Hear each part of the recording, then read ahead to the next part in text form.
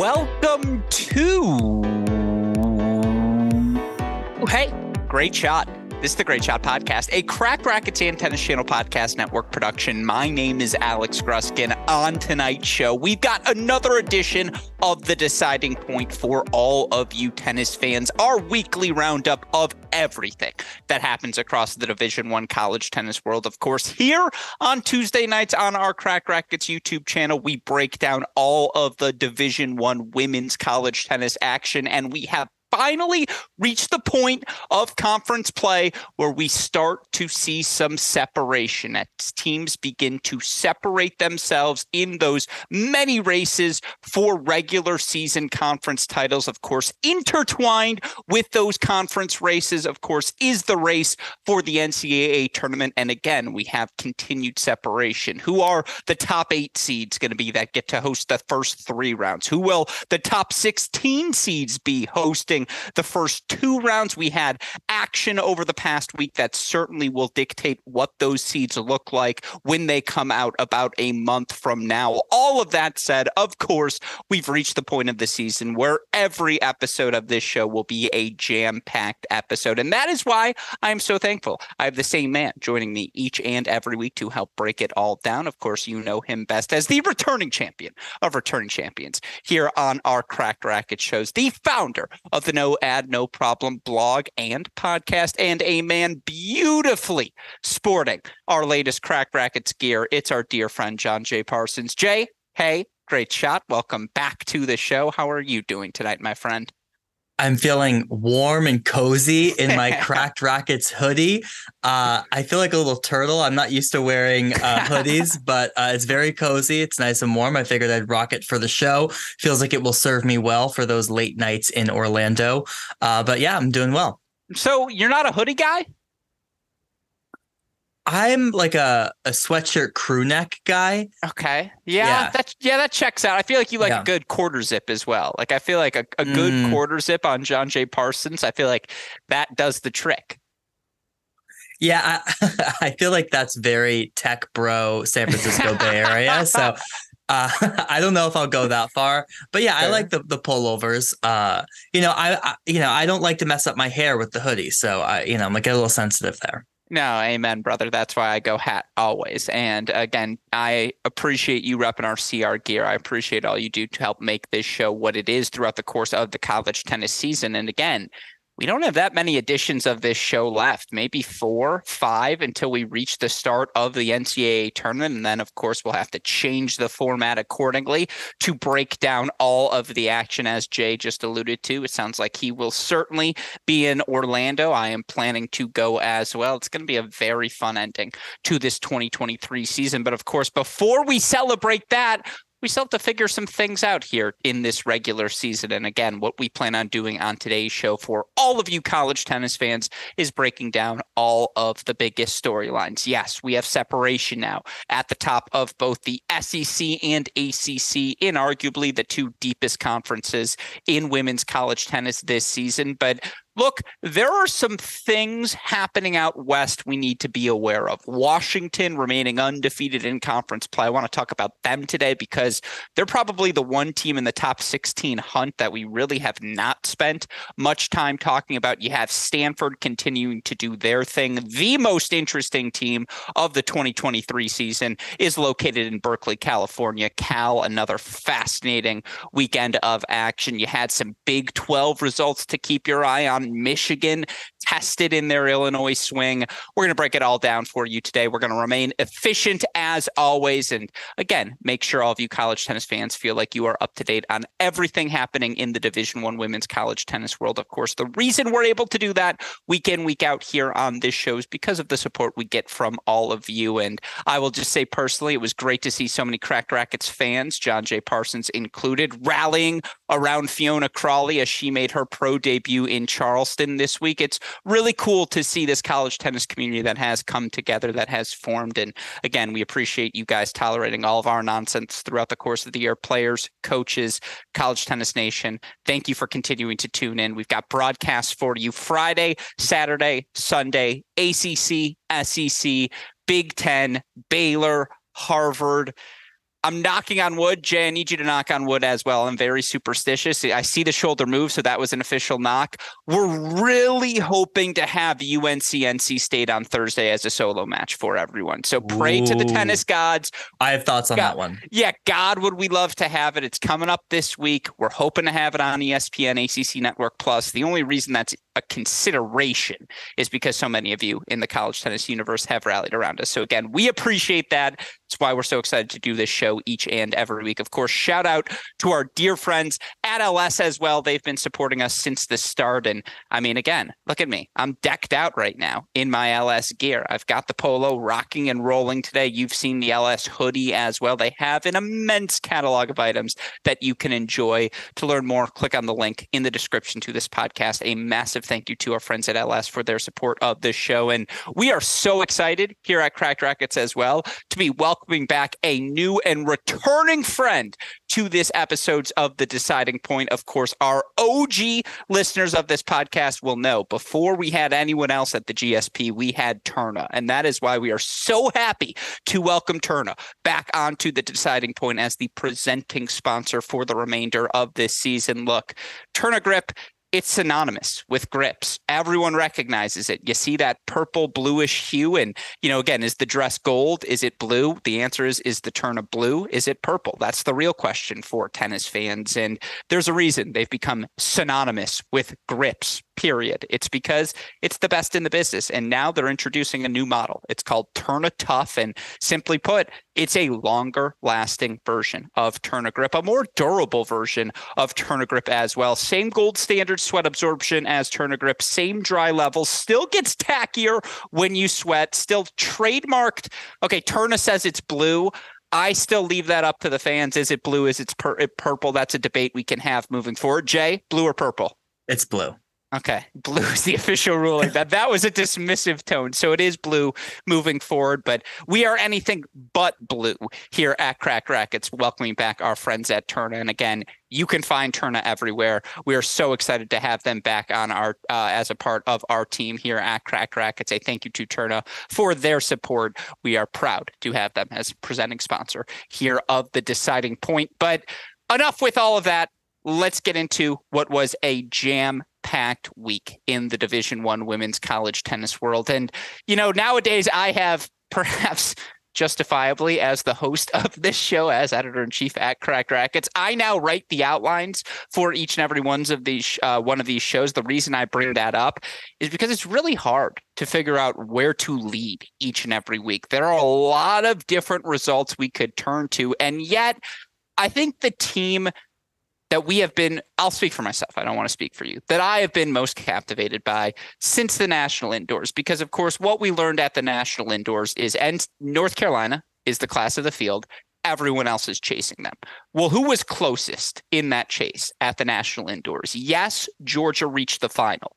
But I think the consensus of the college tennis intelligentsia coming out of that National Indoors was that Texas A&M was the number 2 team. And they've been the number 2 team in the rankings since the National Indoors. They haven't lost a match since the National Indoors. But of course, they did lose an All-American in Carson Brandstein. And while they had managed to respond and managed to stay undefeated in her absence, they had the massive test this week. They had Georgia. They had Tennessee. Now, they did have the benefit of having both of those matches at home.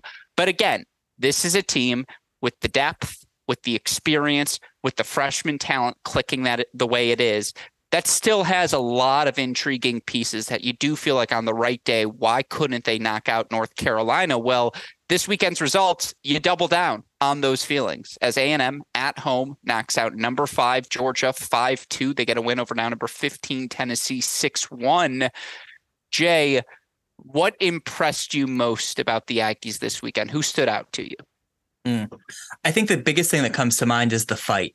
I felt like this was a team that is fighting really hard. And even in the matches, against Tennessee, it was a 6-1 victory, but there were a lot of close matches. You look at, freshman Darius Metnikov winning 7-6 in the third at number 5 singles against Tennessee, Mia Kupris winning 6-4 in the third. Those were not matches that were going to decide the team outcome, yet they still were were fighting to win those matches. And you saw that as well against Georgia. I think going into that match, one of, the Georgia women were 22-1 at the top 3 positions, right? And Texas A&M swept. But one of those positions in particular, Salma Ewing versus Dasha Vidmanova of Georgia, you felt was leaning pretty heavily Vidmanova's way. Coming into this weekend, Salma Ewing was 2-5 at the number 2 spot, had struggled in her transition. After that match clinches, Mia Kupris, the freshman, clinches, Salma Ewing toe-to-toe with Dasha Vidmanova, ends up winning that 7-6 in the third. So overall, I felt like regardless of whether the match was completed, not completed, this Texas A&M team was finishing every last match. It didn't matter if they had already won the match. Every single player wanted to win, wanted to contribute to the overall team score. I came away being very impressed by the fight. Yeah. And, I think 2 things I would add off of that. Looking for this team, yes, they're going to feel the Brandstein loss in singles, but the depth they have, the ability to bring Morales off the bench, and Morales now 10-2 overall on the year. I know she took a tough loss this weekend to Gigi Jermina Grant, but they're still going to be fine in singles. The question is, they looked untouchable at the national indoors in doubles, and they did switch their pairings around. They have Goldsmith and Ewing moving up to the top spot. They're 7-2 there. Seems like the All-Americans are going to be just fine. Makes sense. Goldsmith's been number 1 in the country before in doubles. Salma Ewing's very good at doubles. It all makes sense. Again, what were they going to do though at 2 and 3? And we've certainly seen at the number 2 spot, I like the pairing of Kupris and Stoyana. They're 3-0 overall as a duo. They get the win this weekend over Grant and Nurundorn at the number 2 spot. They go unfinished against Tennessee, but they didn't need it because it was a really good day for Pilette and Smetnikov at 3. I think they're still good at doubles. And I think they proved that this weekend. Yes, at home, but you get wins over 2 rock solid doubles teams in Georgia. Georgia's not just rock solid. Georgia's good at doubles. No, sorry. No, Georgia is bad at doubles. Okay, you disagree. They've won 1 doubles point in the SEC. It is a massive Achilles heel for this Georgia team. They are bad at doubles. Yeah, so that's fair. They've struggled in doubles of late, but you like the pieces there. And then still, Tennessee's been good at doubles. And A&M beat them. And again, I want to see this match on a neutral court because it is worth noting, yes, it was a 5-2 scoreline over Georgia. You had 2 7-6 in the third matches. Who knows how that goes in a neutral situation, particularly in having a freshman in Mia Kupris playing one of those matches. But, that gets to it. You look for Kupris, she's team leader in wins, 16-1 overall on the year. Stoyana's 15-1, 12-0 at the number 1 spot. And then Goldsmith's doing her thing too, 15-3 overall. They have the horses again that we saw them have last season. And my thoughts. I get it. It's not 1, 2, or 3 singles. I feel really good about JC Goldsmith. God, she gets off to quick starts. And if you're not prepared for her pace, she's just going to blitz you off the court. Watching Kowalski break down Smetnikov was fascinating. That was not a result I saw coming, and that's a credit to Meg Kowalski, who brought it for Georgia. I don't think I feel any lower about UGA coming out of this match. I think the big takeaways, to your point, A&M is clearly tier 1. They're in that national championship inner circle. They are still who we thought they were, right? That's the takeaway. Yeah, I think that's the takeaway. I mean, this was a very close match. And thankfully, you get a match of 2 top 5 teams. You hope it would be this close. But yeah, you don't feel any worse about Georgia. Yes, A&M, swept 1 through 4, which is a surprise coming into that match, but those matches were very close. And again, played on a neutral site, they could very easily go the other way. I would say even, Stoyana over Lia Ma. Lia Ma had a ton of chances in that second set to take that to a third and just couldn't get it done. And so in a neutral site, maybe that's different. So Georgia probably feels good coming away from this match. They swept, 5 and 6. They look strong there. Again, doubles is going to be the piece. This team cannot win a national championship by giving up the doubles point every single match. Yeah. And look, they were down against LSU. They dropped the doubles point again. And It's interesting to see Grant and Arundorn, who were really good to start the season. They're now at that number 2 spot. They've kind of stuck with Kowalski and Riasco, who have kind of been a little hit or miss at 3. Like, it's interesting. Do you switch pair? I mean, where are you with Georgia right now? They're still sitting at 5. Like, their losses on the year are twice to North Carolina, at Columbus, and at A&M. There's no shame in any of those losses. I still think they're inner circle. Like, you're right. They're a doubles point away. Yeah, I mean, and they're also an Anya Hurtle away, right? Yeah. Someone who played number 5 at indoors, hasn't been in the lineup, and she, getting her back healthy could help this team significantly. Look, doubles is the massive question mark. I mean, no Leah Ma in doubles, a massive question mark for me. They need to figure out doubles. They've kept Riasco and Kowalski together. They're like the only pair that has over a 500 record together. That is the number one thing they will be working on between here and NCAAs. It's so fascinating that Vidmanova goes from out of the doubles lineup to the number 1 doubles position. Yeah, that's an interesting move. The Brad Dancer rule. It's, again. Move everyone else down and you slot in Vidmanova, who surprisingly, despite her serve, you would think would be an incredible doubles player. And her weapons, period. Well, that serve alone, you put it where someone put that ball away. It hasn't worked out for them. So they've got a lot of questions in doubles. Yeah. On the flip side for Tennessee, yes, they lose the match 6-1. I thought they fought pretty well also. Like, again, you did have three setters. Now, again, ultimately only one of them really mattered because Texas A&M does take the doubles. They get straight set wins from Stoyanov, from Goldsmith. But again, 3 through 6, Tennessee's going to play at least 2 3-set matches. They're probably going to win at least one of them. And, I know they were on the losing end of all of those on this day, but Mertena gets a really good win over Ewing at 2 as well. Here's the thing. If Tennessee takes the doubles point, they can find 4 points against anyone because they really do have the depth. They are a Mary Stoyanov away from being in the national championship conversation, if that makes sense. Just one more blue chipper at the top of the line. Yeah, there's a lot of teams that are a Mary Stoyanov away from being in the national championship conversation. No, but I'm saying, if you put Mary Stoyanov on Tennessee, isn't this team now pretty clearly top 8? Yeah, I mean, because they have 3 players that would probably all be, win 85% of their matches at 3, right? Yeah, in so. Mertena, Tomase, and Kutzer. And Kutzer's doing it. Oh, yeah, exactly. So,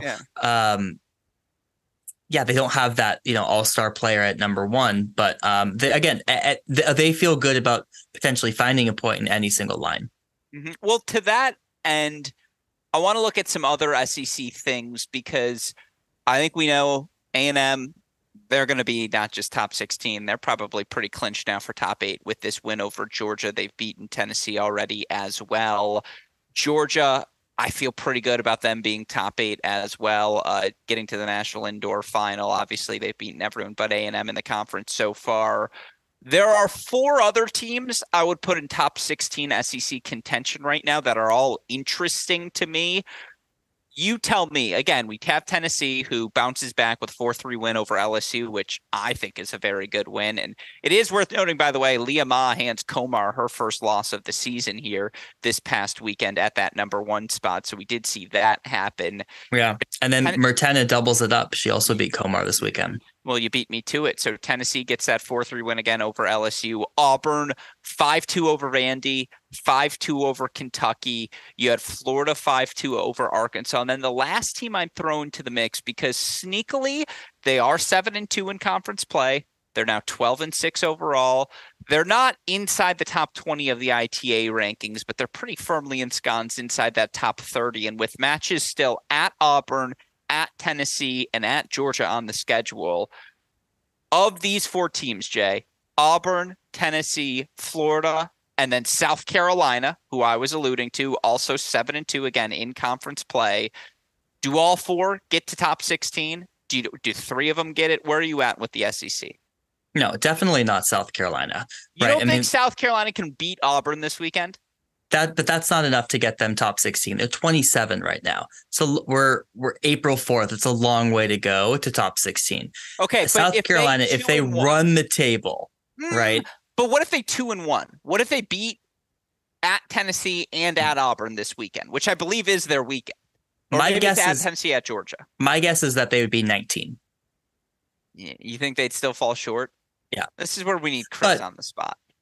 But that's where they have the conference tournament, right? And they still have, potentially more room. I think Auburn is pretty much a shoe, and that win over Pepperdine will help them, continually. It's funny. I actually think Vanderbilt, despite their struggles, has a better shot at making the top 16 at this point than South Carolina in your hypothetical scenario where they start to run the table because of that win over NC State. And they have a ton of lost points. I mean, they're almost going to be, dinged by the 500 rule. But if they were to win out, if they were to win the SEC tournament, for example, like Vandy's a top 16 seed because of that NC State win. Yeah. I just think South Carolina's freaking good. And it's not just Ackley at one, who, by the way, got an 0-0 victory over Arkansas that was just like a joke. And it's not just her. Hamner loses in that Arkansas match. They still grinded out 4-3. I like the pieces. I really do. I think they're solid everywhere. And then they do have some horses at the top of the lineup to ride. So Ackley's been incredible. She's undefeated at one. Exactly. Outside of that, though, almost every other player in their lineup this season is close to 500. Yeah, but they find it. That's what I'm saying. You're so right. But they find a way. Yes, but there are other teams who have a similar model in an Auburn, in a Tennessee. So we'll have to see how it stacks up because you have a lot of these teams that have very similar match calculus, which is like, well, we're 500 on every single court, so we'll see who wins on the day. I don't think that's going to be enough for South Carolina to pull off the upsets. Well, I think their last four are on the road. They're at Auburn, at Tennessee, at Georgia, and then I think at Alabama as well. Can they get 2 wins in that group? Can they get 3? I mean, they need 3, maybe even 3, and one of them has to be Georgia to actually be top 16. But like, I don't know. I mean, I'm just saying, like, I like Malkin on the right day. I like Mills on the right day. Like, it's an interesting team. It really is. Yeah, and you expect Hamner's not going to be. She's like 5-4 at 2 right now, right? She's still coming back from injury. You expect that she's going to be better in a month than she is today, and so if she's better at least in 3 weeks in that SEC tournament, I'd bet more on them pulling off a big upset in the SEC tournament than I would necessarily going 3-1 these 2 final weekends. Yeah, it's interesting. How are you feeling about Auburn and where they're at? Again, you look at these other SEC teams. I feel like Tennessee, Auburn, Florida, right now they're all like 12 through 16 in the rankings. You think they all get in? Well, I think Auburn is in the prime position to do it because of that win over Pepperdine, continuing to buoy them. And look, I feel good about this Auburn team. They're strong in doubles, right? Ansari and Arsenal are probably going to split at the top 2 positions. DJ Bennett up at that 3 spot has started to look really solid. They're starting to get production from Okotoyi at 5. Those are kind of the positions that they like. Doubles, split 1 and 2, get 3 and find 1 more. So I think they'll be fine for a top 16. Yeah, Flack gets a good 3-set win. Arsenault, the 3-set win over Stamo. Most impressively, they take the doubles over Vanderbilt. Even through all the struggles, Vandy stayed pretty good at doubles. I also, my thoughts on Kentucky. They are extraordinarily frisky, and that was a really hard-fought 4-2 win on the road at Lexington. Good win for Auburn. Again, Tennessee bouncing back with the 4-3 win over LSU. Mertena with the clinch 6-2 in the third over Kylie Collins. Good wins from Kutzer, Tomase, Mertena, and then Anzalota. Again, they dropped the doubles point against LSU, who takes both doubles points. LSU right now, the best 2-7 I've ever seen in SEC play. 9-8 overall. They are right smack dab on the bubble. Then Florida got a good 5-2 win over Arkansas at home. And outside of one really bad match in conference play, like, Florida's good again. This Florida team they're one of the Jay and I had a text over the weekend where I said, who are the hottest teams in the country? And my definition, we'll say, was a little loose in the moment. As most of your definitions are. Yeah. Florida's not the hottest team in the country, but they are one of the most improved teams of conference play, in my opinion. Like, I think Florida is now. And obviously, they have the win over Michigan to help buoy them in the rankings. But even watching this team play, and I talked about it last week, from Galis to Dudney to Briggs to just all the pieces that they have, they're good. And they're going to make you fight 3 hours outdoors. Yeah, I mean, I would add in Dahlstrom, right, who's had an excellent season. She was absent for that Kentucky match, which is kind of the asterisk in that loss. They feel like the gatekeepers of the top 16 for me, particular as we think about, playing outdoors, just going to grind you down. I think they will get into top 16, given that there's just so much points to continue to get in the SEC, even just in the conference tournament alone. Yeah, very well said. Well, with that in mind, let's move over now to a non-SEC result. Let's move over to Iowa State's trip to Oklahoma. Iowa State taking on both the Sooners, the Cowgirls this weekend. Obviously, the Cyclones coming off of the national indoors that see them make the semifinals. They've been a top 10 team, just about the only top 8 team in the Big 12 over the past 2 months.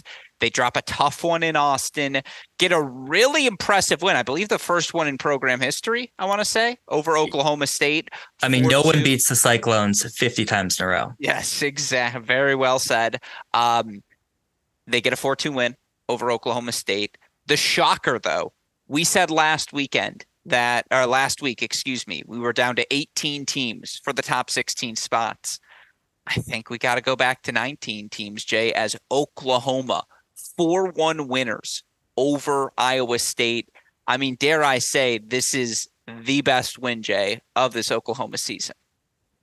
Well, the rankings would tell you otherwise, right? The rankings would tell you their win over Duke. Yeah. And that's where you have to look when you're starting to have this top 16 conversation. You look for who has those big money tickets, right, in those first few points. And this is an Oklahoma team where if they start to pad the 7, 8, and 9 win, a win over Duke that's, firmly in the top 10 will help buoy them. The same thing with Auburn and Pepperdine. Same thing with Vandy if they start making a run in NC State. So, I don't know where you want to start, with the Iowa State of it all or Oklahoma.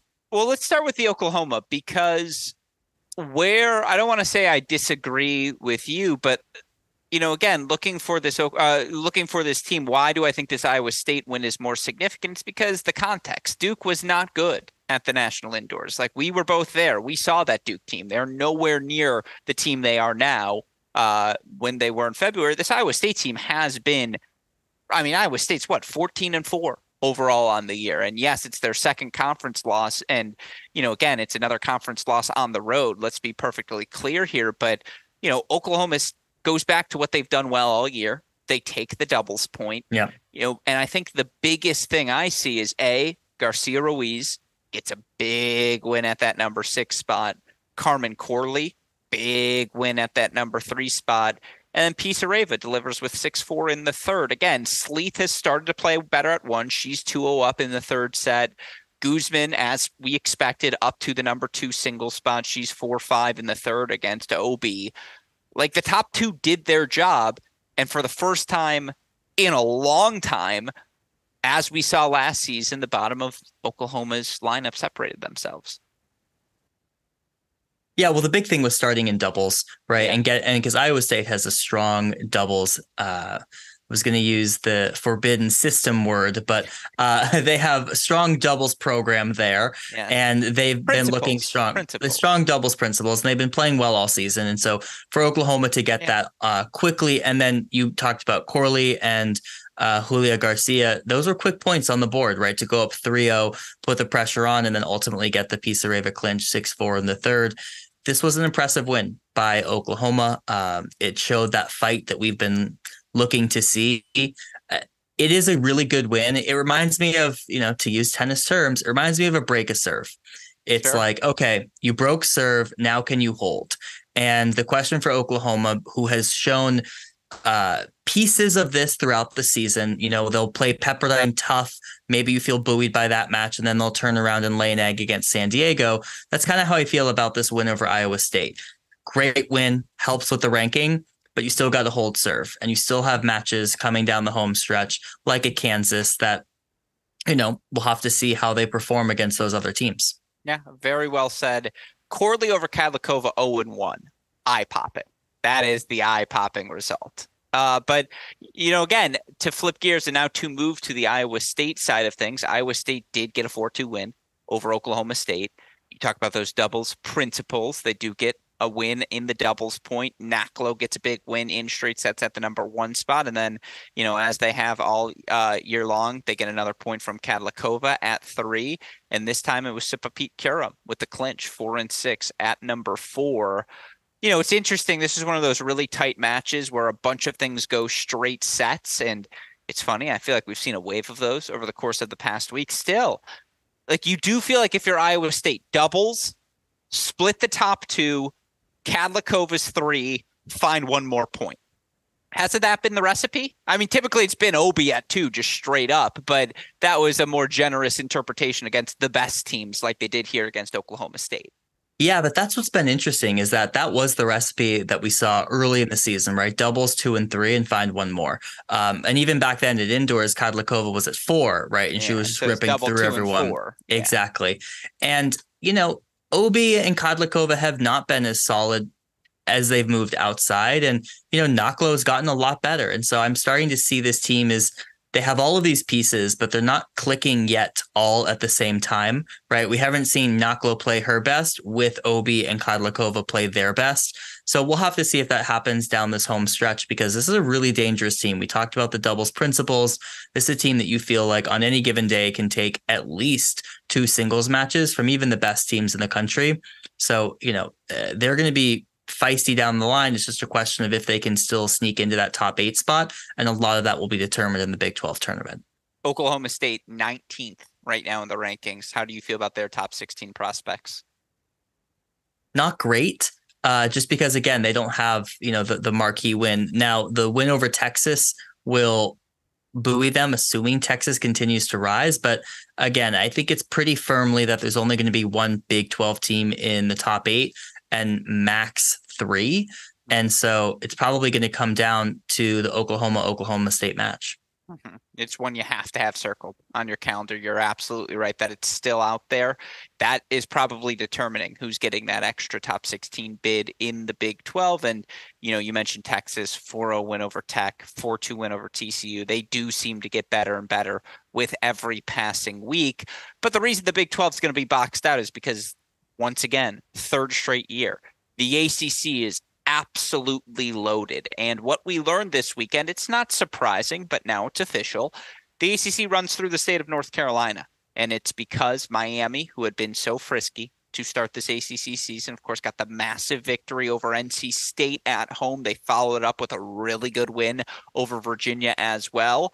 They had to go on the road this weekend. They had to make that Tobacco road trip. And, again, credit to Duke, credit to UNC. They get the victories. UNC a 5-2 win over Miami. Duke surviving 4-3 on a day where Alexa Noel hands Chloe Beck that first loss of the season.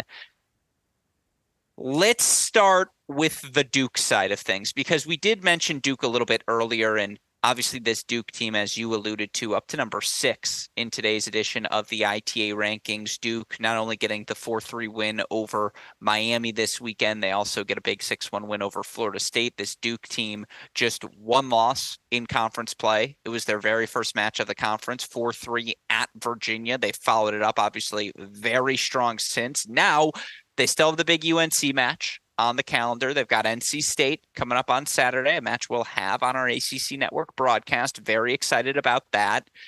I mean, you look at this Duke team, they take the doubles point over Miami pretty definitively.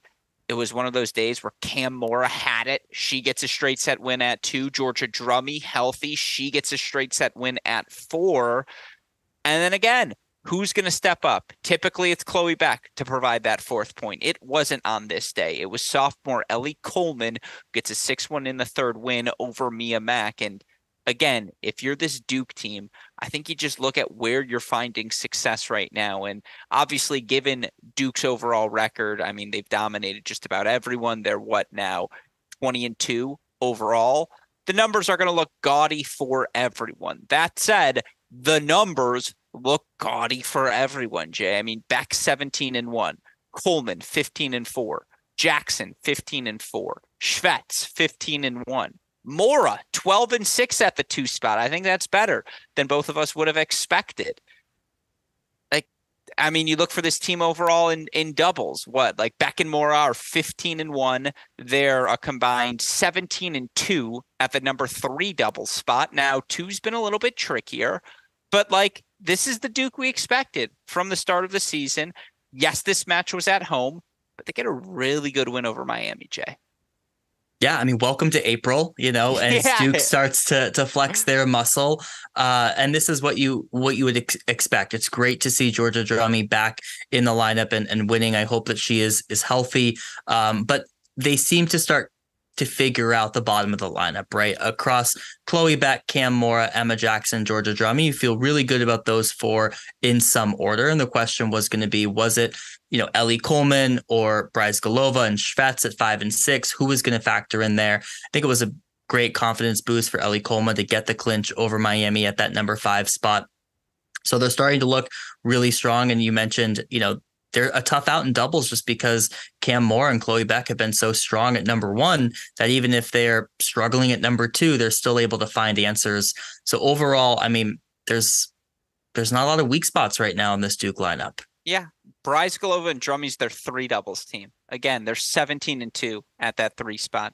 And that's not their best doubles spot. Like it is that number 1 pairing of Beck and Moore who just continue to rack up wins. And look, I mean, again, it was a tough weekend for Miami, right? Not only did they have to play these matches, they had to play them back to back. And so that is something you do have to keep in mind from a scheduling perspective. That said, Miami played Duke really tight. I mean, they're right there in a bunch of 3-set matches, right? With Fenning and Jackson, where they do get the win. Tahan gets the 3-set win over Schvetz. Again, Mac kind of went away there in the 3rd, but that's a massive credit to Ellie Coleman. I mean, that said, can you imagine being like, all right, 4-3, brutal loss against Duke on Friday. Oh, it's Saturday. What time do we have to play? Oh, it's a 2 p.m. start or whatever it was against UNC. And I mean, look, credit to Miami. They certainly showed up and they pushed the Tar Heels. No doubt about that. They take the number 2 doubles spots, but UNC taking that doubles point wins from Brantmeyer and Scotty at Reed. Now, this is where, again, you got to credit Alexa Noel. Straight set wins over both Chloe Beck and Reese Brantmeyer on the road this weekend. But, we've talked about the Miami depth. We've talked about how strong they are at the top of the lineup.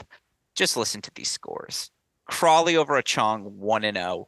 Yarlagadda over Bach Collins, 3-0. Scotty over Mac, 2-1. Tangillig over Fenning, 2-3. I mean, again, Jay, are we talking about UNC enough? Because that's just what they do. Like if they're up 1-0 on you, you're not beating them. Yeah, it's going to be tough for any team to find 4 singles points against North Carolina. Absolutely. That's not news. A few things that I want to talk about, though. One, on the scheduling front, honestly, more teams should schedule back-to-back because you know what you need to do if you want to win the NCAA championship? You need to win back-to-back. And you know what you need to do on some years? You need to win 3 matches in a row. So I'm not sure exactly Can I give a counter? What? It's really easy to do that when it's UNC and Duke because they're 9 miles away and you can stay in a hotel perfectly in between. The reason they don't do that is the traveling logistics. That's just to be clear, that would be why. Because South Carolina and Florida are travel partners.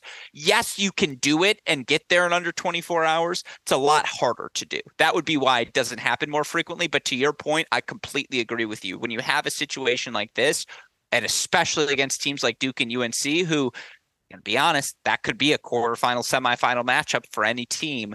Why not schedule it back to back? I think it's a good point, but just to explain to listeners why it might not happen. Yes, that is one reason for sure. But anyways, no.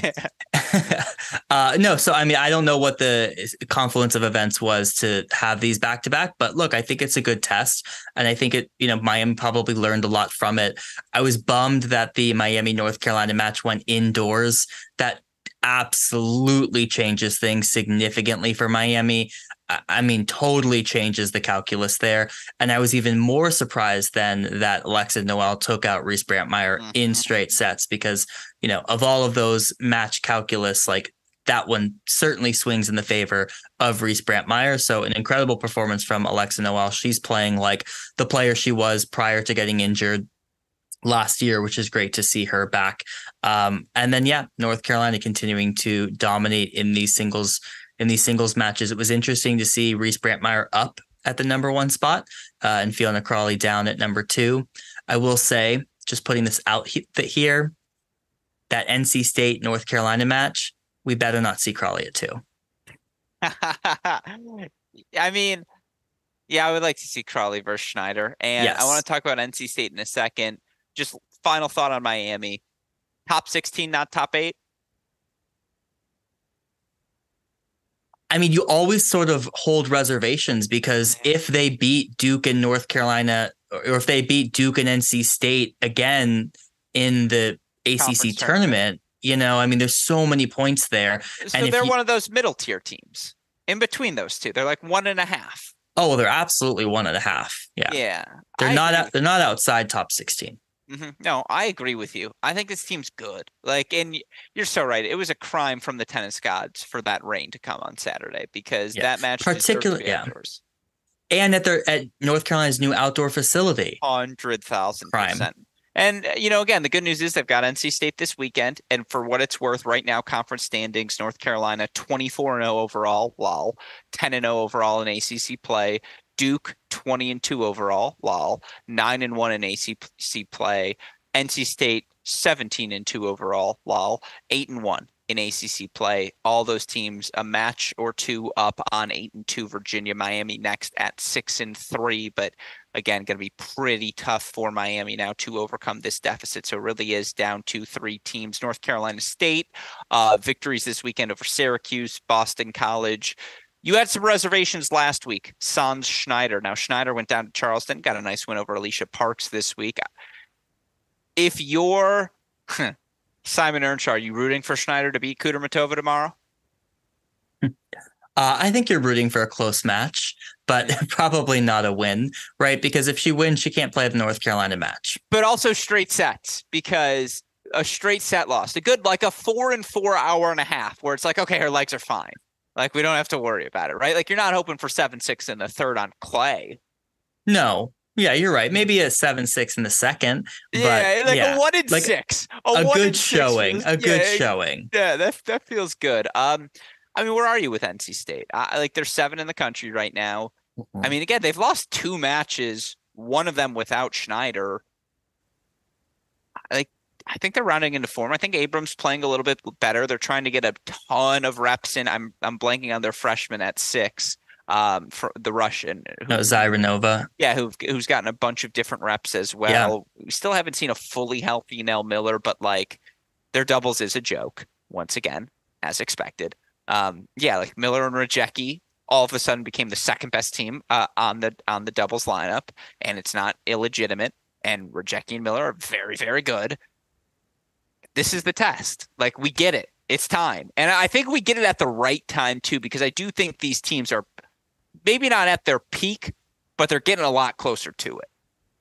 Yeah, and that's where all the fun here happens in the ACC in April. It's you have that rogue weekend where Duke and UNC play Virginia, and then all of these other ones. I mean, this coming week, right? How about this 8-day stretch for NC State? They play UNC, they play Duke, they play Texas, and then they play Virginia, all in the span of 8 days. It's crazy. So, they have the test against North Carolina. Look, at the end of the day, if Rancelli and Rajecki play well on the same day, this team is going to be extremely dangerous. Without that, things get a little tricky for them. And I feel like we haven't seen that yet. And I also feel like we haven't really seen them tested against some of these elite teams. And the last time we did see that, they lost. They lost against Miami, and that was with Schneider. So this weekend, I mean, those next 8 days will tell us a lot about NC State. Thursday's North Carolina, Saturday's Duke, Monday's Texas. Yep. That is Simon Earnshaw. Clap of the hands, as always. Well deserved. That is a little scheduling mastery there. Reminiscent of that Pepperdine, Oklahoma State weekend right before the NCAA tournament, because Pear was like, why not? And, again, I like seeing those sorts of things. But you mentioned Virginia. Let's go there next, because they sort of avoided disaster throughout the course of this past weekend. Now, they got off the court with a much more lopsided scoreline against Clemson than it ultimately ended up. And I believe you look for it was ultimately a 4-3 final finish. But, Subhash, Ziadato were the first two matches off the court. Ziadato, Collard, and Subhash were the first three matches off the court. So it was 4-0 at the time of clinch, but it was a tightly contested doubles point. And again, they dropped 3 sets in singles. Similarly against Georgia Tech, another really tight match. Now they do take the doubles point, but again, this one, another 4-3 finish, another match that saw, Georgia Tech, I think win only one first set, but I think they came back to win like 3 or 4 second sets. I don't know. Like, where are you with this Virginia team? They're kind of in that Miami tier to me. They're kind of 1.5-ish. And look, it's not that Collard's been bad in the absence of Annabelle Shu, but I think even with Annabelle Shu in this lineup, I still would have them tier 1.5-ish, because with all due respect, like Adams and Travinsky just haven't been the 2 and 3 they've really needed to be for Virginia to be tier 1-1. Yeah, I mean, this Virginia team's been avoiding disaster all season, right? They've played a lot of 4-3 matches. And the problem right now is that there's a massive gulf in their singles lineup, and it happens at 2, 3, and 4. They're just not getting wins in those positions. And it comes down to needing dubs, Subhash, who's now at the 1 position, and then, Collard at 6 and Ziadato at 5. So if, Annabelle Shu comes back and you slot her into the 4 spot, we still have these gaps at 2 and 3, right? So it mitigates some of it. So I think, with or without Shu, they're in that 1.5, between 8 and 16. I agree. But again, in the ACC with Shu, if they start firing, there's still plenty of points left on the board for this Virginia team to be top 8. But yeah, they survive in 4-3, and they have to use the same recipe over and over. I mean, they're 37-12 in doubles. Adams and Collard have been really good at the number 1 spot. And then doubles has been great. Yeah, whoever they want to play it to, Subhash and anyone, really freaking good. Singles has not been. Like Subhash is 11-3. She's 3-2 at the 1 spot. That just feels a little soft. Like that 11-3 feels a little light.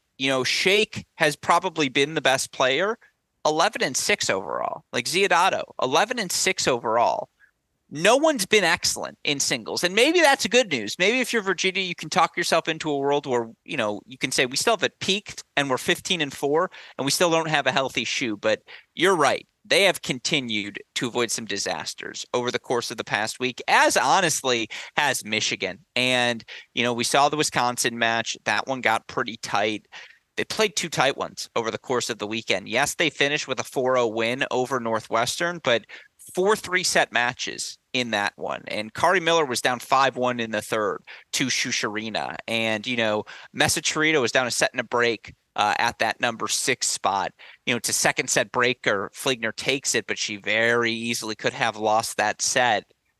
4-0 over Northwestern. They get the 4-2 win at Illinois, where they drop the doubles point. Really fun breaker goes the way of Illinois at 3. Again, you had 4 3-set matches. I'll tell you what, though, 2 things about this Michigan team. A, they play with such great energy now. Like, it's just clear the energy permeates across Michigan tennis now. It's not just the men's, it's not just the women's. What Kari Miller, Jaden Brown have done in particular to get this team, and I don't want to throw Serdan under the bus, but just like you see it. This team believes in one another. They fight for one another. They have that intangible factor.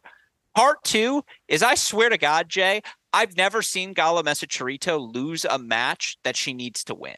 Like, she might quietly be top 5 clutch in all of college tennis. Like, when does she fall short? We saw it against Redelic at Pepperdine. Like, I know Michigan lost the match, but she fought her way back. Northwestern, down a set and a break. She fights her way back against Ferrari, down a set. She fights her way back. Like, she is the best player in college tennis we don't spend enough time talking about.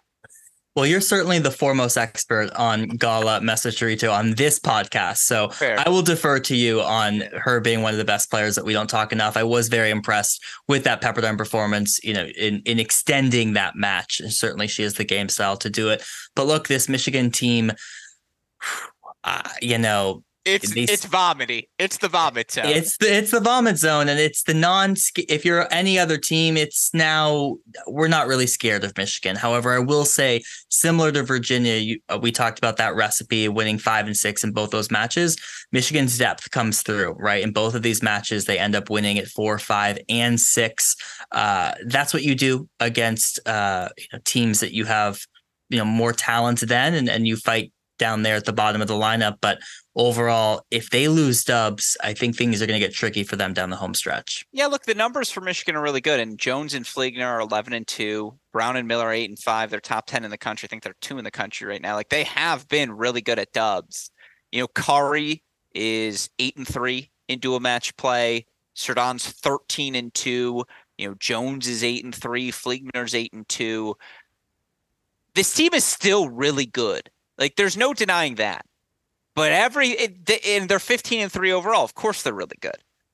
But they don't UNC teams. They don't A&M teams. They don't put the smackdown on anyone. And like inner bubble conversation, like the inner tier, you see more smackdowns than this Michigan team has put together this season. And again, like, scholars have argued this team's a year away, right? Because just about everyone in the core but Serdon is back next season. So you can argue, you can say this team is still a year away from being that elite tier and not feel horrible as a Michigan fan. That said, they are 15-3. And I will say this, Jay, mathematically, they're looking really good for a top 8 seed. Yeah, I mean, it's going to be very tough to push them out, but there's going to be a lot of teams who want that Michigan team in their draw, given what we've seen from them this past few stretch. But I think you're right. Go ahead. This team is a year away. They're back to building, the pedigree of this Michigan team pre-pandemic, right? And that's what you feel buoyed by if you're a Michigan fan, of which one of us on this pod is. But yeah, I mean, I think overall this team has a lot of talent. They're still young, and it's been an incredible season so far. Quick correction, Westhoff, Louisville fan for Westhoff. Okay. That's what you're missing there. Yeah, it's fair. All right. Well, again, Michigan is still 15-3 overall. It's good as a team as I've seen during my time following things in Ann Arbor, and allegedly I have a vested interest. Really? I don't know. The Bectus Boland years, Fahey Minor. I don't think they were 15-3. They definitely weren't 3 in the country. Yeah. Like, that's what I'm saying. There are a lot of accolades racked up. And you beat Ohio State in conference play. You go undefeated. You run the table. You get to the final site. Here's what I'll say. You know how we do the bit not eliminated from the greatest of all time discussion? This Michigan team has yet to be eliminated from the greatest of all time Michigan teams discussion of this Ronnie Bernstein era. Fair? Very fair. All right. Then that's where we'll leave Michigan, Virginia, both surviving tough weekends. Let's go out west for our final deep dive into anything that happened this weekend. And again, trying to be efficient here, I know, but it's the home tough. There's so many results. A lot of stuff, for us to discuss. Let's talk about the West Coast. Let's start with undefeated Washington in conference play. I mean, very, very quietly now, Jay, this Washington team is holding on to that number 16 spot in the current ITA team rankings. And Washington, 14-3 overall. Their 2 losses, Texas, Duke at the National Indoors, but anyone who was at that matches know they were much closer than the 4-0, 4-1 score lines that were the final scores. I mean, their other loss on the year was early in the season against Wisconsin. Of course, Wisconsin started out the year so hot, so I don't hold that one against them. But look, they're undefeated since the National Indoors. Undefeated in conference play. Already have 3 really good wins over UCLA, USC, Arizona State. They're all aging well. Oregon, by the way, has been sneaky good in Pac-12 play. I was looking it up. I think Oregon only 2 losses right now in the Pac-12. Now they've got some big hitters still ahead, so take it with a grain of salt. But again, that's a good 4-0 win over this Oregon team for Washington. And look, they've still got at Stanford on the schedule. For what it's worth, with the hot and cold we get from Cal, you never quite know. They've got at Cal. It's worth mentioning as well. But like looking at this Washington team now, Jay, Astrid Olsen, who was injured all of last season, we were wondering how was the transfer from Pepperdine going to contribute. She's now 13-3 in singles this year. The transfer from the Ivy League, Jennifer Kerr, 14-1 in singles play this year. Saker, 10-4 at the 5 spot. Matsuda's 10-3 at 6. Of course, they have Sato 10-6 at the 1 spot. Now, the one place they've struggled, Sarah Maud-Fortin, who is 7-9 at 2. She was the best player in their lineup last year. And like for her to struggle, I think is low-hanging fruit if you're Coach Robin Stevenson, because you're like, we know how to get Sarah clicking on all cylinders. We've seen it before. If Auburn played Washington right now at a neutral site and you asked me for a pick, my pick would be 4-3. And by that, it's to say, throw Washington, like they belong in the top 16 conversation. That USC win is aging better each and every day. They beat Stanford, there's no doubt. They're top 16 good. Well, certainly if they beat Stanford, they haven't done that yet. But so in your mind, do they need to do that? Well, I think it's just tough in the Pac-12. We talked about this early in the season. A lot of these teams, I mean, you're talking about a season that won't have UCLA, USC, or Cal in the top 16, right? And even a Stanford is fighting for their life in a top 16 position. Can you say that again? No Cal, no USC. That's got to be the first time, right? That none of them finished top 16? Last season? No, Cal finished top 16. Did they? Oh, okay. Yeah, UCLA and USC didn't. Yeah, that's so. Last season wasn't a bad. It was still bad last season. What about? I was going to say the COVID year 2021, but UCLA was very good that year. That was the Bolton Hart. Oh yeah, that was the quarterfinal team. Yeah, and so 4-3 to Pepperdine. God, what a good match that was. That Jada Hart, you had the forehand volley. Anyways, I stopped your roll. Carry on. No, so I mean, they've been great. They've won all the matches you would hope that they would win if they're going to be a top 16 seed. It's just tough in the Pac-12. So I think that Stanford match will really determine it. They can't afford to take more losses because these other teams that they're competing with in that 16 spot just have more meat on the bone in the rest of the schedule for those that aren't in the Pac-12. But I mean, this has been a really impressive performance in this Washington that really started with indoors, right? Playing that tournament on their home courts, using that momentum, playing some tough 4-3 matches there. They've looked really good, but there's been a little bit of a chasm in their schedule. We'll wait to see how they end up when they do the Bay Area trip in mid-April. That's one we will all be watching for. Well, speaking of the Bay Area, Stanford 7-0 win over Arizona, 4-3 finish against Arizona State. Now, again, Stanford wins that match 4-0 for what it's worth. Arizona State does get wins at the 4, 5, and 6 singles positions after play is clinched. Worth noting, Ma back up at the 1 spot. She got a 2-2 win. Blake 1-2 at 2. Yepa Fanova 2-0 at 3. I don't hate that final order. And it is worth noting Sarah Choi had to retire at the number 6 spot, up a set, down 3-0 in the second. You hope that's not a long-term injury because Stanford needs Choi at 6. But this is the Stanford we expect. Like, again, Stanford started to do what we expected them to do, which since getting that win over Texas, they've run the Pac-12 table. Yeah, I would say Stanford's top 3 has done what we've expected them to do. Sure. I mean, all 3 of those look elite. Alexis Blakina there at 4, the freshman, I think has struggled. Valencia Shu has struggled. Sarah Choi, thankfully, I don't think that injury is going to be something that keeps her out very long. So that's good news for the Cardinal because they definitely need her there at 6. So look, doubles 4 and 5 are where this team has question marks. You need Alexis Blakina to be playing at that elite level that she was playing at coming into the season because, I mean, that top 3 right now, I mean, them, Pepperdine, North Carolina, those are their best top 3 in the country. And so if they have some of the other pieces, I mean, they're way better than, wherever they are 13 in the rankings right now. No, if they're not, again, them not being a top 8 seed screams like 2015 Stanford or like 2016 Stanford. Yeah, and I mean, you can pretty much take it to the bank. They won't be. Yeah, no, there's just not going to be enough points available. Exactly. For what it's worth, USC, UCLA did their job. They get sweeps over Utah, Colorado this weekend. But by the way, We hit the over hour mark. I see that in the comments now. I'm catching up on things. So shout out to you, Archit, and everyone else who predicted over. Scotty B's wondering about Cal. Are they going to make the NCAA tournament? We talked about this a couple of weeks ago, how they had been flirting with that 500 rule. Well, they'll continue to flirt with it. And again, they get the weekend I suppose they need.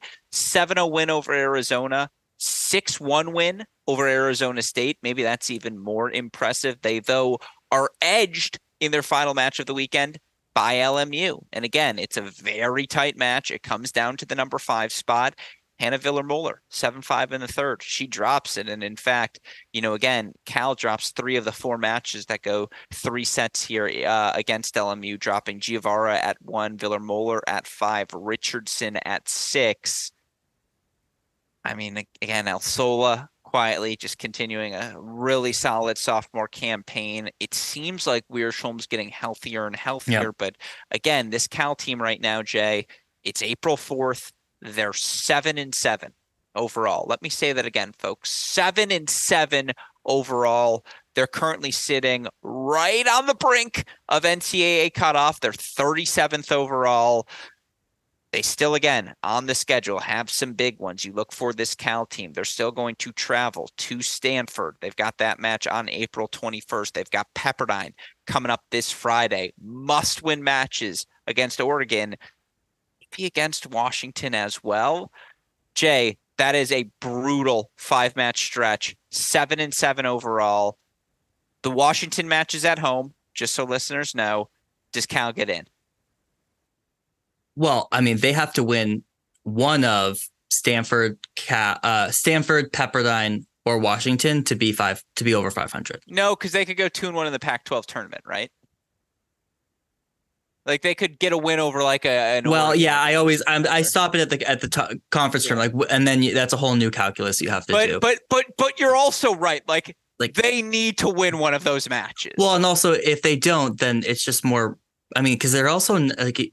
It's not like losing to North Carolina. They can't take the lost points, right? They need the points. 100%. So, yeah, they're almost probably calling Coach, Pear at Pepperdine being like, let's not make this one up. Or they're like, hey, like, is there a world where some Chaiwat, Brodus, and Redelic just aren't feeling well? And we'll go up against Chen, Czar, and the Campanas, and we'll give it a go. And just spot us too. Yeah, it's going to be tough. I thought maybe after that Arizona State win where I was like, okay, things seem to be clicking. They dominated Arizona State. I was like, okay, this feels good. This is a dangerous Cal team. And then they turn around and they lose to an LMU team who's not at last year's LMU level. I think it's going to be really tough for this Cal team down the home stretch. Yeah, no, they fumbled it because they did take the doubles point. And again, Giavara took a first set. Alsola took a first set. Wiersholm took a first set. Again, they get the second sets they need from Ivana, Viller-Moeller, and Richardson. They're in at home each too. And every one of these matches. Again, it's the most fascinating season. It really is the most fascinating season, in my opinion, here in 2023. Cal, 2-1, 7-7 overall now. April 4th. You gotta love college tennis. This is when it's fun, it's really fun. And again, there are a lot of other fun matches from the weekend we can get to. I'm going to throw those on your screen now. I'm going to read through them. Just NCAA implications, Jay. I'll do this quickly. You can tell me of this list what you find most fascinating. I mentioned the Texas sweep over Tech and TCU. Baylor currently sitting right at 42 in the rankings. They get a huge win, 4-2 over TCU. Texas Tech, changing of the coach this offseason. Looks like they're going to get into the NCAA tournament. Currently sitting at 31. They get a much-needed 4-3 win over Baylor. For Big Ten purposes, Wisconsin's getting into the tournament.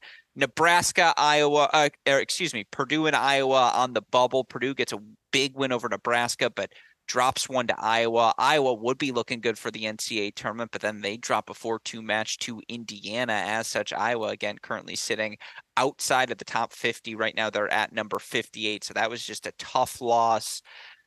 Virginia Tech, tough weekend, 4-3s against Georgia Tech and Clemson. Both those schools looking like they're going to get in. And again, it was a tumultuous offseason for Clemson, so they have really rallied well this year. The Georgia Tech one was the one I had circled, that 4-3 win over Virginia Stop me Tech. now. Go for it. Give it to me. Well, one, I didn't expect it to be this close at 4-3.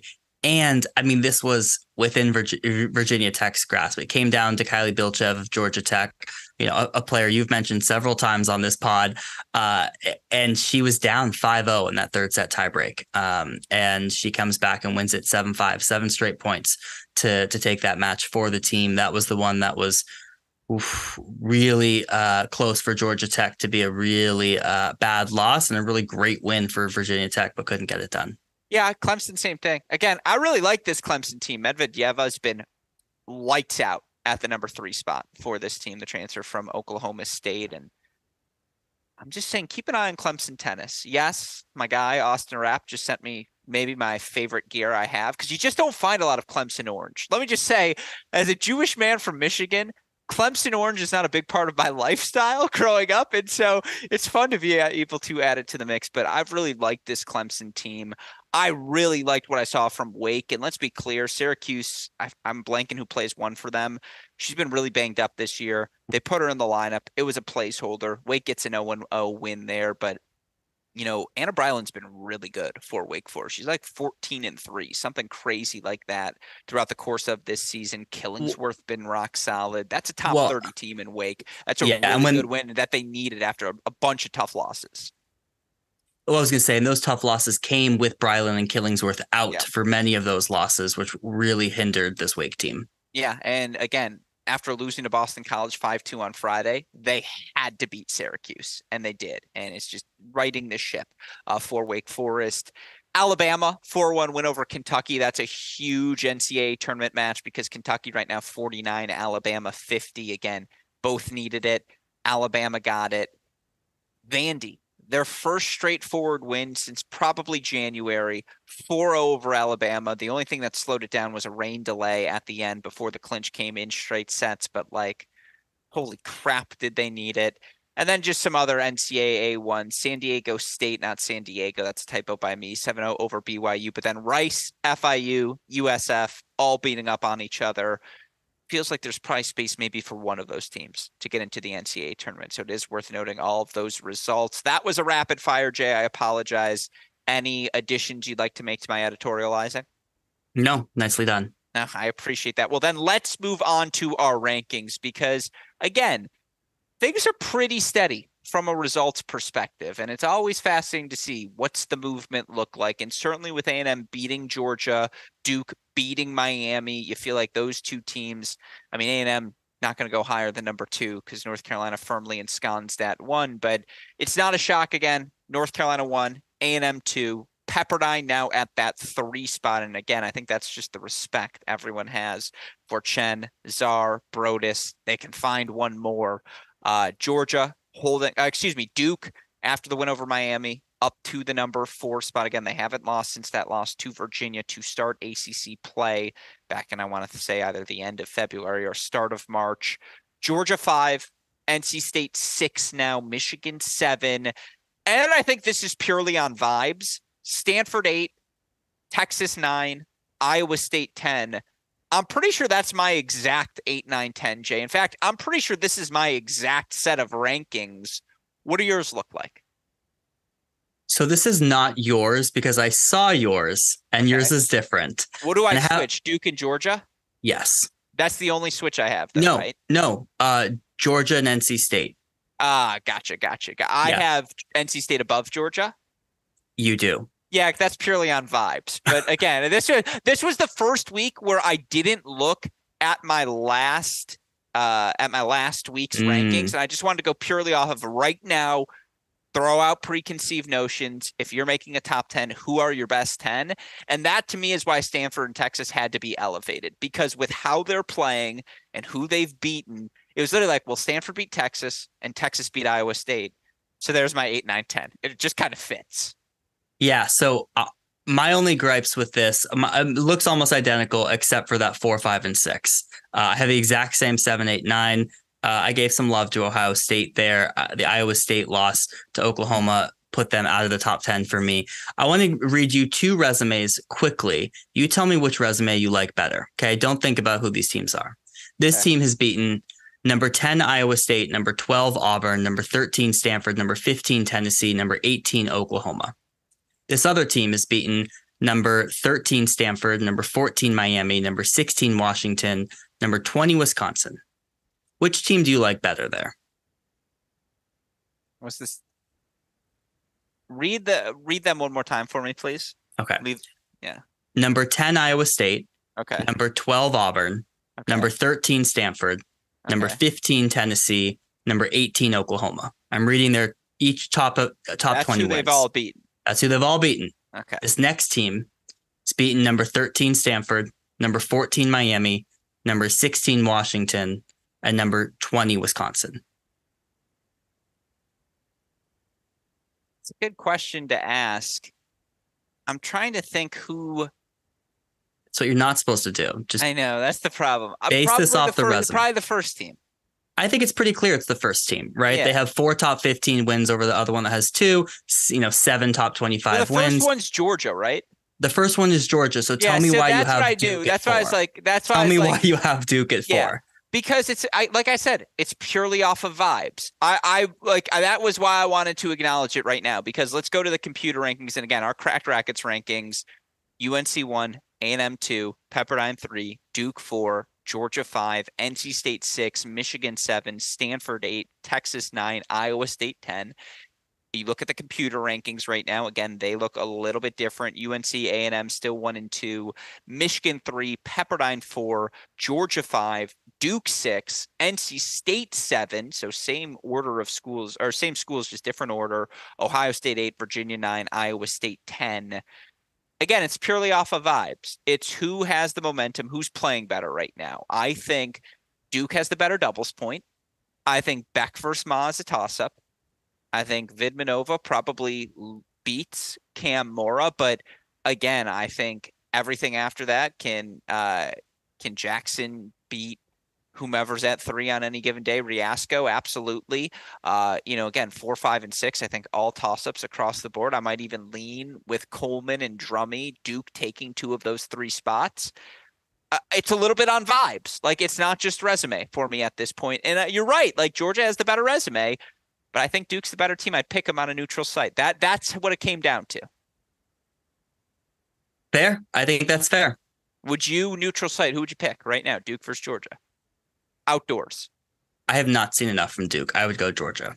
Okay. You know what? We've watched a lot of Duke. We've watched a lot of both of these teams. That's also what it comes down to. Is I've been fortunate enough since we're on the broadcast to watch so many of these teams, and it's an eye test thing. Like the power of Jackson, Schvetz, and Coleman, just how efficient they are in going about their work in the bottom of the lineup. And then, again, yes, Chloe Beck lost to Alexa Noel, but like, you feel really good with Chloe Beck at the top of your lineup. I just think this team has so many pathways to 4 now, even more so than Georgia does. So it's a little bit on vibes, but I understand your qualm from a numbers perspective. I was surprised to see them at 4 this week. I was very surprised. To me, I thought the inflection point was at number 5. Didn't I have them as my semifinalists last year? In our preseason predictions, excuse me. Probably. I mean, they've made the semifinals each year, it feels like, at this point. Yeah, I think I had them as a semifinal prediction. So now I'm just starting to try and justify everything. Trying to manifest it. I see. Yeah, exactly. In November and December. But look, again, we'll know after this weekend, as it's going to be a busy weekend for the Blue Devils as we look at the week ahead. We alluded to this earlier, but no doubt your match of the week, Duke, UNC, hosting NC State Thursday and Saturday. Now, you've got Texas at NC State on Monday as well. So what a week it's going to be here for the Wolfpack. You said you had some things to say about that one, Jay. So those are your unequivocal top of tier 1 matches. Now, again, there are some other matches I want to allude to quickly, but your thoughts on those matches, what are you expecting to see? Well, I couldn't help myself. I already snuck in what I wanted to say, and that was that that I hope we see Fiona Crawley versus Diana Schneider at the number 1 spot. I really hope Crawley is not at 2. This is what we have been waiting to see as fans. Diana Schneider, top 100 in the WTA rankings. Fiona Crawley, undefeated fall seasons, only lost 1 dual match season, and that was while she was unwell. So I really hope we see that. It'd be a shame if we don't. Yeah. I mean, again, from a pure tennis perspective, the power of Brantmeier versus the power of Schneider might actually be a better matchup. And then Smith versus Crawley, the physicality there. Like, I just think we get two better matches. Although the contrast, if you put Brantmeyer against the Smith, and it's really good tennis no matter what. Okay, don't look at me like that, Jay. I think I'm enticed either way. What's NC State's record? Oh, well, how far are we extending this through that 3-match? Yeah, all three. 2-1. Who do they beat? Who do they lose to? North Carolina. Do you think they'll have Schneider on Thursday? Yeah, I think she loses to Kudermetova. Okay, that's going to be so fascinating. But I will say Schneider has really struggled this year in coming back from these pro events, right? We saw her loss after coming back from Indian Wells and Clay, right? Yeah. So, it's going to be tough. NC State's going to take the doubles point. UNC can still take 4 singles like matches. And then again, Duke, NC State, it's an NCAA quarterfinal rematch. It's going to be really fun. Again, you clear the schedule for that. Texas, NC State too, by the way. That's fascinating. And if Texas or the Big 12 is going to get a top 8 seed, Texas has to win that match at NC State. So we're very excited to be broadcasting it here at Cracked Racquets on Monday for all of you fans. All right, we'll rapid fire through the rest. Just give me your records for these teams. Florida at Georgia and Tennessee this weekend. What's Florida's record? I think 1-1. Ooh, who they beat? Tennessee. Okay. Oklahoma State at Oklahoma. We alluded to it earlier. Top 16 berth essentially on the line. It's an elimination match. Win or go home. Who you got? Look, it's at Oklahoma, so I'm going to lean Oklahoma, but there's a nervousness in that pick just because I have not seen Oklahoma hold serve all year long, and I think Oklahoma State will be Johnson to get the win, but I'll lean Oklahoma. Very well said. Tier 2 rapid fire. South Carolina at Georgia, Tennessee. What's South Carolina's record? 0-2. Auburn at Arkansas. 1-0. Cal at Pepperdine in Oregon. 1-1. Arizona State hosting USC and UCLA. Oof, 1-1, but it could be 0-2. This Arizona State team. It's been a tough last few matches for them. Mm-hmm. San Diego at Stanford. I think Stanford wins this match. Nice little Easter Sunday duel for you. Notre Dame at Miami. Miami wins. Georgia Tech at Clemson. 4-3. Yeah. Kentucky at Vanderbilt. That's my last one. Ooh, Kentucky with the win, 4-3. It's going to be a battle. And Vanderbilt, Kentucky's just the perfect team to play Vanderbilt. That's the issue. And again, it's going to be a really fun weekend of college tennis, folks. So be sure to tune into everything that happens. Of course, here at Cracked Racquets, again, we've got matches Friday, Saturday, Sunday, Monday for you as we get to break down all of the best action. You could find our SEC coverage on ESPN, SEC Network Plus, our ACC coverage on ESPN and ACC Network Plus, Big Ten cross-court cast, and there are a lot of Big Ten matches. Michigan at Purdue, Iowa at Ohio State, Illinois at Maryland, Nebraska at Penn State.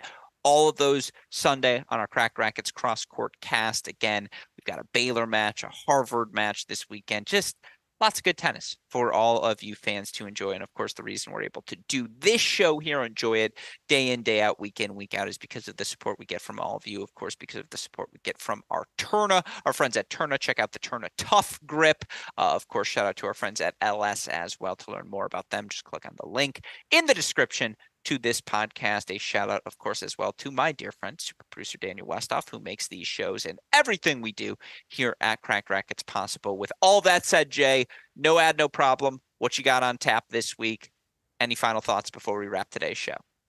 Well, we are going to be previewing the NC State Duke match. The NC State UNC is a tad too early in the week for us, so we'll be doing NC State Duke, big implications on who ends up being the number 2 seed in the ACC. And on the men, how can you do anything other than Michigan, Ohio State, part 2. So looking forward to previewing that. That'll be out on Thursday. I keep waiting. Are you going to start interviewing coaches? Well, everyone's been asking me that, Gruskin, and everyone wants to get on the pod. We'll see. I might have some lined up. Yeah, that's interesting to hear. Mm-hmm. Again, I look forward to it. I still owe you part 2 of our conversation, right? So, like part 7. And so, looking forward to doing that. Always looking forward to listening to your shows. No ad, no problem. Blog and podcast. You can follow him at JTweetsTennis. With all of that said, for our fantastic co-host, John J. Parsons, our super producer, Daniel Westoff, our friends at LS and Turn On, from all of us here at both Cracked Rackets and the Tennis Channel Podcast Network. I'm your host, Alex Gruskin. Jay, what do we tell our listeners? Hey, great shot. And we will see you all next week. Thanks, everyone.